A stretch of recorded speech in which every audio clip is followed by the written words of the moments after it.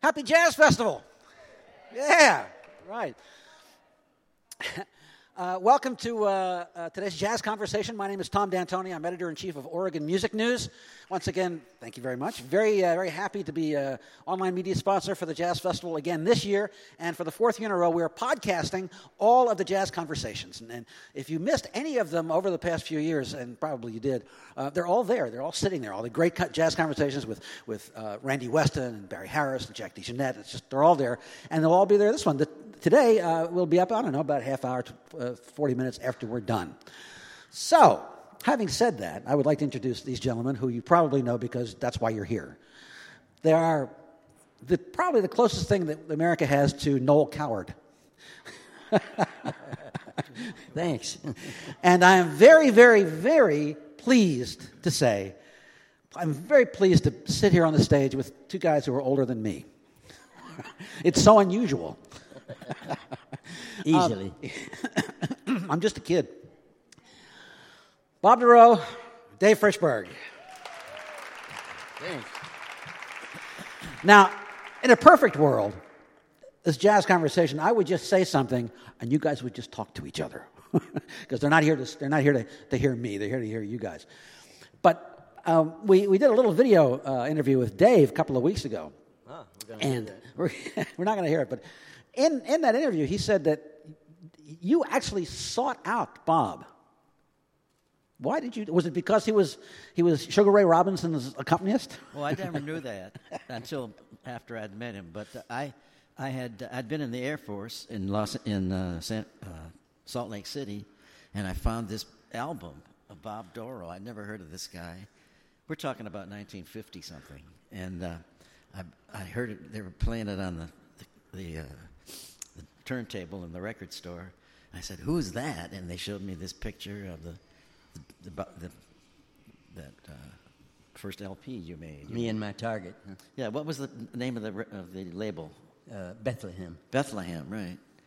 So that's how I met Bob Dorough, was through that record. I took it home and I listened to it, and I said, I really said to myself, I've got to meet him. I've got to meet this guy. I remember saying that to myself. He was just so interesting and it was so good. And I was knocked out by its excellence. Thanks, Dave. So what did you do? What? What did you do in order to find him? Oh, I had time to spend in the Air Force, and after it was, and then when I got to New York, I knew he was there, and I had some people in New York that I knew and that knew Bob, and they told me how to get a hold of him. So did you know this man was stalking you? No, I didn't. I had no idea, and I'd never heard of Dave Frishberg. But to straighten out his story, it was our mutual friend, Bob Newman. Now, Bob Newman was a great tenor sax, and he came from Philadelphia, and he used to jam with me in New York City way back in 1950, 51, and 52. And I actually worked for Bob in later years when he was a band leader, but he was on Woody Herman's band, and they came to Salt Lake City, and somehow he ran into Dave, and he said to Dave, "Is there any place we can blow, man? I want to jam." And that was Bob Newman. He always went for the jam session. That's right. He never went for the Reuben sandwich or the breakfast or anything. He wanted to jam. So I think Dave fixed him up, took him around town, and I think, as the story goes, one day Dave said, "Have you ever seen this guy? You know who that is? He's great." And Bob Newman said, "Oh, that's my best friend." And Dave said, "I'm going to move to New York after I get out of the Air Force." And Bob said, "Well, here's his number. Give him a call." That's right. Right? That's exactly how it happened. And when I called, I never got a hold of you for months. You were gone all the time. I had a gig, man. Right. We finally got a hold of you, though. That's how I met him. Now, did you see him perform before you actually met him? Never even. I never saw anything. The only thing I ever knew about him was how he looked on that album. In the meantime, Dave Frishberg was making a big splash in New York, playing piano with Zoot and Al, Zoot Sims and Al Cohen, at a great club, no longer with us, the Half Note, down on the Lower West Side. Anyway, I used to frequent that bar where you could spend a few dollars and hear some great jazz, And I think I went to the half note and met Dave, just, casually, like musicians are always meeting each other. And then he said, "I've been stalking you." Or words to that effect. Well, we got together in those years, and we went to we settled on my apartment, and the two of us sat down to write songs together, and we accomplished absolutely nothing. Remember? Well, it might have been the wine. I don't know. That's right. And we didn't get anything. Why? Well, then we finally said, "Well, look, we can't work together." And we were both so self-conscious. I would play something. I said, "Oh, no, that's no good." And he'd start to play. "No, that's terrible." So I remember. I decided he didn't need me.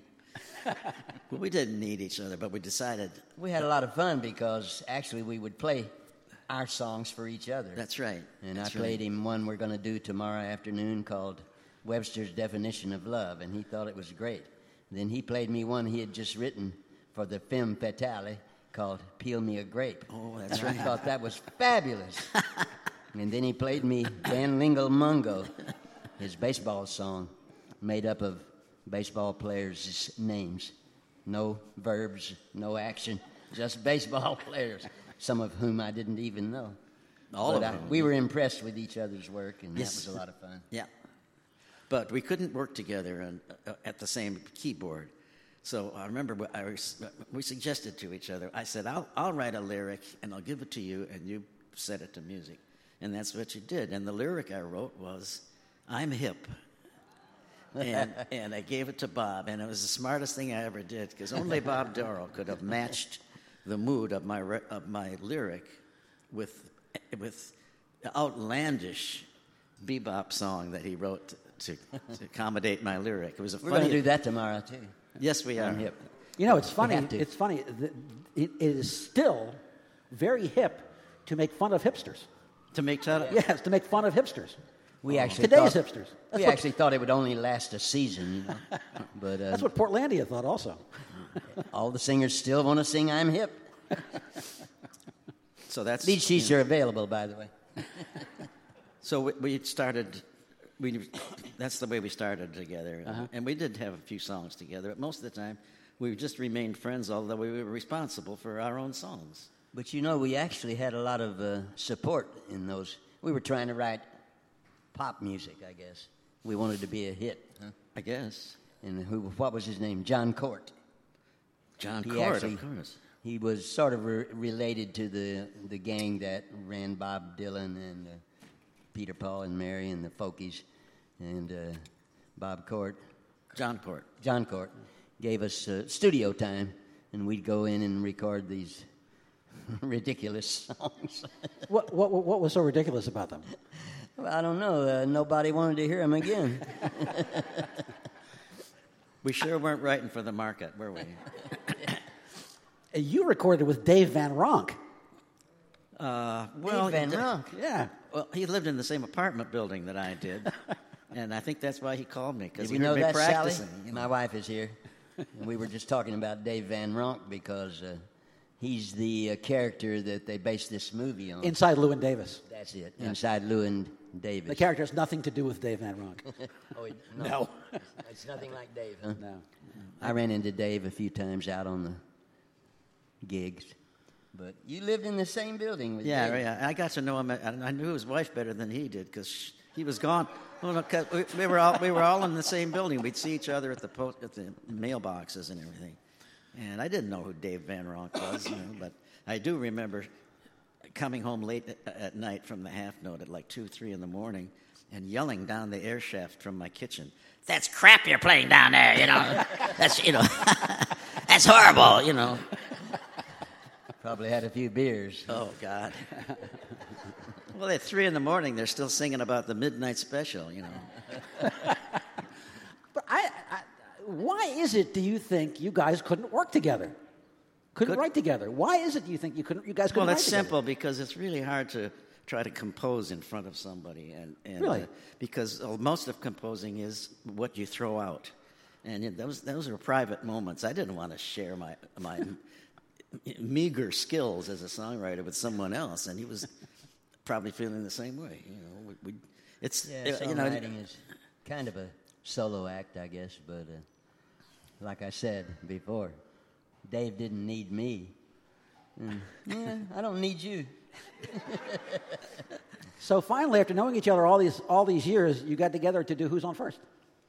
Well, that came much later. Much later, but how did that happen? Well, we were known each other for 40 years, Yeah. or something like that. Yeah. 50 years, maybe. Well, we worked with Blossom. We at one time we had a great show with Blossom Deary, Dave Frischberg, and me. And It was called. what was it called? Arthur. That's right. It was our original songs, the three of us. Blossom wrote a little bit herself, right? Yep. Of course, she knew every song in the book. She was a wonderful musician, very good musician. Great. We miss Blossom. But we worked together in different duos, and sometimes me with Blossom, sometimes Dave with Blossom, sometimes me and Dave. And we sort of, I remember we were in Seattle together at the Jazz Alley, and we started sort of figuring out how we could do duets. And that was before we had the two pianos, right? Mm-hmm. We only did it on one piano, which is hard to do. But we've made the Blue Note recording that used two pianos at the Jazz Bakery in Los Angeles. Oh, that was years That's later. why we're here, I think. Yeah. Okay, so in the song, you flip a coin and you win. Dave wins, and you go first. Well, how did you decide who won? Did you actually flip a coin? I don't think that was any part of the issue at all. I don't remember ever thinking about that. I never thought either of us won. Well, of course, it was a joke. We had already decided that he would do his segment first. Uh-huh. And but we had the baseball bat where you do that. That's right. I just had this image of you guys arm wrestling. No, we had that. We had a baseball bat. That's right. I remember. That was good. Really? You really did? Yeah. That's how you did it? That's how you figured it out? That's great. Yeah, well, he's the baseball king. Oh, yeah. That's right. We used to do that before we started, but of course the outcome had already been decided. Yes. Then we'd forget to bring the bat. That's right. So I think we finally just said, he said, "I'm on first," and I'd say, "It's a rigged game." I didn't care. I went out for another beer. So how has it been since you've been in town and you've been rehearsing? Have you in fact been rehearsing? Well, we do have to touch up our act a little bit. Yeah. And I flew in from Newark Airport Thursday night, and so we worked out a little on Friday and today. Dave has an electric piano at his home. Plus a regular piano. Besides his grand. So I got the electric. Did you have to do the baseball bat to decide who got the electric? He just sat down at his piano, and I got the electric. I tried to take the electric this morning. I thought I'd give him a break, but after one song, I couldn't stand it, and I sneaked back to the piano. Did you notice? Then when he gets a phone call, I sneak over and play the grand. That's a right. little bit. Tomorrow we'll have 2 7-footers, There you go. nose to nose. So how did it go? What did you start off with when you came into rehearsal? Oh, at the rehearsal? Yeah. Let's see. We started off with a fabulous song that's not on the CD. Uh-huh. And it's the one that Johnny Mercer wrote for Blossom Deary. Mm-hmm. It's called "My New Celebrity Is You." Well, we've had it around and around and up and down with "My New Celebrity Is You." And Dave has written a number of original verses to go with it, and I've got a couple in there, too, to make it more personal. But, of course, we both love Johnny Mercer and his work. That's another story, that we could touch upon. Once upon a time, Blossom Deary, she knew everybody, and she says, "I'm going to get you guys an appointment with Johnny Mercer. He'll be in town next week, and he'll be at the Plaza." So sure enough, on a certain given day, he and I went to the Plaza, and Johnny Mercer had a little room, like a ballroom or something, with a spinet piano, and we both had audience with Johnny. I don't know if you remember much about that day. I don't, but I know that it happened. But I don't remember much about it. But I actually knew his daughter before I ever met him, because she married a wonderful piano player who played at Eddie Bob. Condon's club. Bob Corwin? She married Bob Corwin. Corwin. Corwin. Corwin. Yeah. Yeah. I knew knew it. Bob Corwin, and I knew his bride, and it was the daughter of who? Johnny Mercer. Johnny such Mercer. A great lyricist. That's right. Johnny Mercer. Did you do much hanging out with Johnny Mercer? Well, we had audience with. He had coffee service and the little piano. He made us each play, and he gave us sort of pointers in a friendly way. What kind of pointers? That's the trouble. I forgot. Oh, geez. He asked me one night, I was working at Eddie Condon's club, and he asked me if I would take him to hear some real good music, good songs by good singers. And I was I was excited. Johnny Mercer wanted me to go out with him after the gig and, go to this late club. I said, I know just the place. And I took him over to this place on the east side. And the piano player says, oh, you got Johnny Mercer with you? I said, yeah. He said, I'm going to play some of his stuff. I said, perfect. So the guy, I can't remember who it was, but the guy started playing the piano. He says, here's the great Johnny Mercer is in the audience tonight, and we're so glad to have him here. And here's something I bet he hasn't even heard in years. And he gave the introduction. He started singing, and Mercer, who by this time had had about 4 drinks, said, what? That's not my song. They didn't write that, for Christ's sake.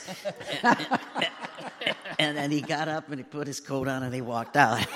And he left me there with the bill. He walked out completely. I think I actually shaped some of my singing style on Johnny Mercer. Not only was he a great lyricist, but he could sing damn well.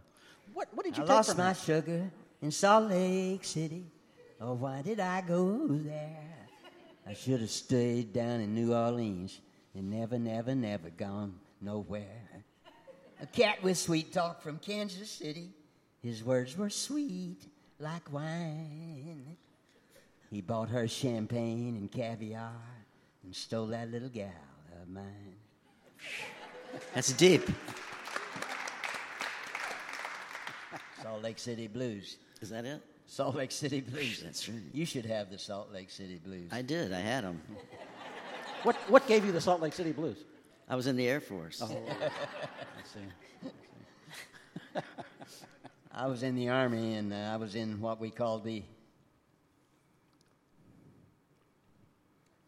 worst part of Texas. There was a gesture there. So I had the Texas blues, I guess. Well, now what? Well, I'm That's getting all there. we know. I'm getting there, and I didn't know if you were done or not. Are your writing styles different? I mean, when you approach a song, I think so. I'm not sure. I don't know. I wouldn't be surprised. Yeah. well, let's say, how do you? When David Friesen, the great bass player, told me one time that he feels that there's a song waiting for him at the piano. How do you guys approach songwriting? I mean, that'd be interesting to hear the contrast. I really like to get a good title. Yeah.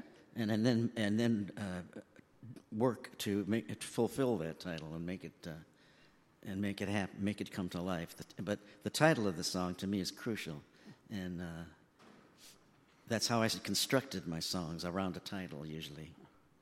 Before the music. Before, just the idea was the title. The title appealed to me, and I made the song tailored to fulfill that title. I've tried all the approaches.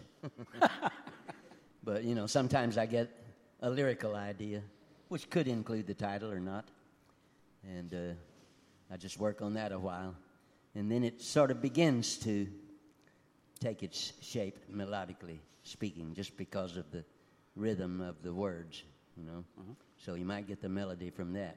On the other hand, sometimes I get the idea for a melody, and then I try to lyricize it. Now, I've had the great fortune of writing quite a few songs with another great master of the lyrics, Miss Fran Landesman. So the way we always worked is she writes in bed every morning. That's right. And so she would send me a lyric in the mail. Remember the mail? I remember. I put it on the piano, and then my fingers just sort of find it, the melody from her lyric. That's very easy for me to go that way. Uh-huh. But when I write all by myself, then I have a lot of trouble with lyrics. Really? Yeah. What kind of trouble? Looking for something that makes sense and tells a story and is good. I don't know. It's, your taste. Mm-hmm. You never can quite put your finger on it, but that's the way I get started usually. Well, no wonder you couldn't write together. Yeah, no wonder. A totally different approach. Yeah. So you get the title, and then the lyric comes, or then the music comes, or how does that work with you? Also, you've collaborated especially with composers, right? I guess so. Yeah, Like I have Mandel. done. I have done. Yeah, I always prefer to just control it, the whole making of the song by myself. I just felt more comfortable that way. Yeah, it was hard for me to. Well, it was hard for anybody to cooperate on such a thing. Yeah. It really is difficult to be part of a team like that, and it's. I'm not sure. When you take an Alan Broadbent melody, for instance, you're stuck. You got to do Well, that. You can't change the melody. Well, that's right. But other songwriters, other writers, I said that I did work with said, yeah, go ahead. You can add another quarter note there. It's a quarter note or something, or if you want, it won't hurt the song. That's okay. So it's different working with different people. When do you know it's finished? I don't know. When do you know it's finished? When you're sick and tired of it. There you go. Yeah, I mean, it sounds odd, but it's really the hardest work I've ever done, I think, is to write songs. It never came easy. And I think I had a good knack for it. I had a good taste for it and everything like that. But I don't think I've ever had a song that wasn't really hard. I imagine you feel the same way. Yeah. Well, you know what they say, and it's the same for people who are a writer like me. The pleasure is in having written. Yes. Oh, yeah, don't get there until you've done it. Huh? Yeah, That's right. Yeah. Anybody have any questions? Oh, that'd be good. Here we go. I'm curious how both of you got sucked into composing tunes for Schoolhouse Rock. Okay, so you want to know how they got, quote-unquote, sucked into composing tunes for Schoolhouse Rock? Well, I guess I was the beginning of it. I wrote all the multiplication songs, and they were only supposed to be, a phonograph record for kids. And then the art director in this company that I worked for started making doodles and storyboards, and they sold it as a television cartoon show. So I became the musical director. Now, as the musical director, I had a lot of power, I could use my friends. I could give them work. So I got Grady Tate and Blossom Dearie. They both sang on Multiplication Rock. And then we got into a series called Grammar. And I think Dave was called in to write prepositions. Uh-huh. Prepositions are lonesome words. A city without verbs. Yeah. No, that's what I wrote. The prepositions are lonesome words was the name of the song. They didn't buy it. They didn't, no. There are several of them they didn't buy, yeah. He didn't get in until we went to the third series, which was about America, government, social abilities, and all that. And he wrote the fabulous, most popular song of the series, I think. I'm just a bill. Yes, I'm only. That's right. I'm Just a Bill, sung by Jack Sheldon. Right. Yeah, I was imitating Jack Sheldon. There. Right. You sure weren't imitating David Frischberg. Anybody else? We finally did, I just wanted to add, we did one called Money Rock about finances for kids. And there, he practically took over. He wrote some fabulous songs like Walking on Wall Street and $7.50 once a week. Yeah. Do you remember those How songs? did that That's go? amazing. How did that one go? About a kid who gets an allowance. I think Dave's first presentation of the song, the kid got $23.50 a week, and everybody in the team said, "No kid gets $23.50 a week. Can't you change it?" And so he went to $7.50 once a week. It's kind of a grim.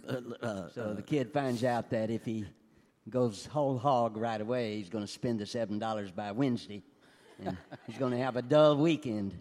But if he sort of plays it cool, he can wind up on the weekend with money in his pocket. That's about the mood that I was trying for. Yeah. Right here. I have most of Blossom Deary's records, and I view the three of you as a team because, Sweet Kentucky Ham, Peel Me a Grave, Hip Hop, I'm Hip, those things. How was it working with Blossom? How was it working with Blossom Deary? She was out there. She was out there. She was a caution. A caution. We didn't work together. I mean, I would write and then bring it over to her house. She was a neighbor of mine in New York, and I brought it over there. Whenever I wrote something, I brought it over to Blossom's house. That's how otherwise she never would have heard those things. Once I had a gig in Hollywood with Blossom, and I think it was at that guitar place. What was it? The Guitar Shop or something. Anyway, they presented concerts.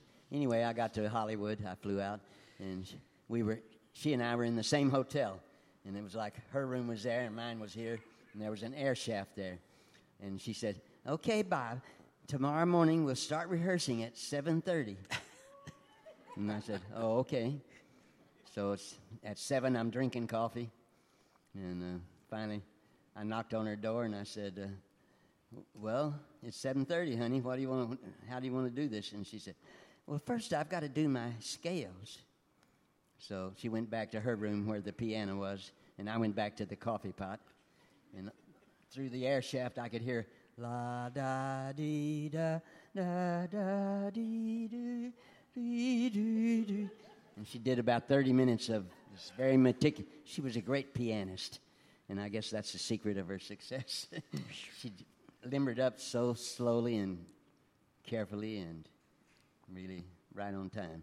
That was Blossom. So later on, we rehearsed the voice. Blossom, I played several times with her in England, and she in London, and just the two pianos on the stage, and here's the kind of person she was. If people were talking in the audience, she would stop singing. Oh, yeah. Right, and she'd just sit there like this. No talk. Well, if that's what you want to do. If that's what you're interested in, I'm not going to stand in your way. And then she'd just sit there. All right, everyone ready now? Right? Or she'd say, "Give this table its check. They're leaving." She was tougher than us. Little petite woman. That's right. Yeah, she was a great character. Right back there.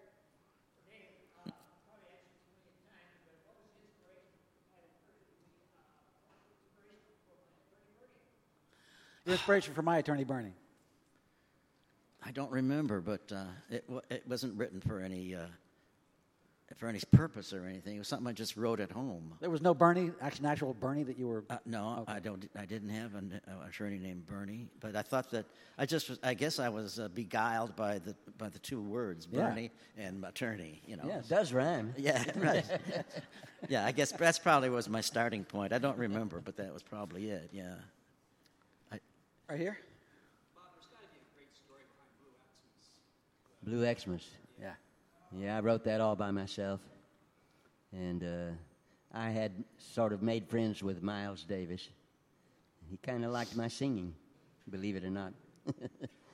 Other critics say, takes getting used to. But anyway, Miles called me one day and said, "Bob, I want you to write me a Christmas song." And I said, "What? What do you mean, Miles? What? He said, "Harold will tell you about it." And that was his attorney. So Harold Lovett got on the phone and said, "Well, they want him to be in this composite Christmas album up at Columbia Records. And I guess he doesn't want to play Jingle Bells, so you write him a song." And then Miles came back on and said, "And you're going to sing it with me, Bob." Well, I went right to work. And I don't know. I was thinking about Miles and his personality, and they call him the Prince of Darkness. So I thought this is not going to be Jingle Bells or sleigh bells or any of that stuff. So I started out with the idea that blue Xmas. I used Xmas instead of Christmas, just to sort of paint it in that dark mode. And I got the first little melody. They came kind of together. Blue Christmas, that's the way you see it when you're feeling blue. Blue Xmas. When you're blue at Christmas time, you see right through all the sham, all the haste, all the waste, and plain old bad taste. I could go on. Right here?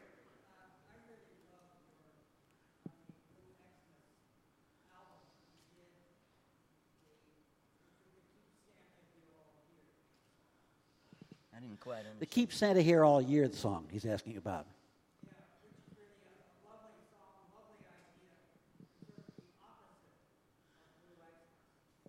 Keep Santa Here All Year.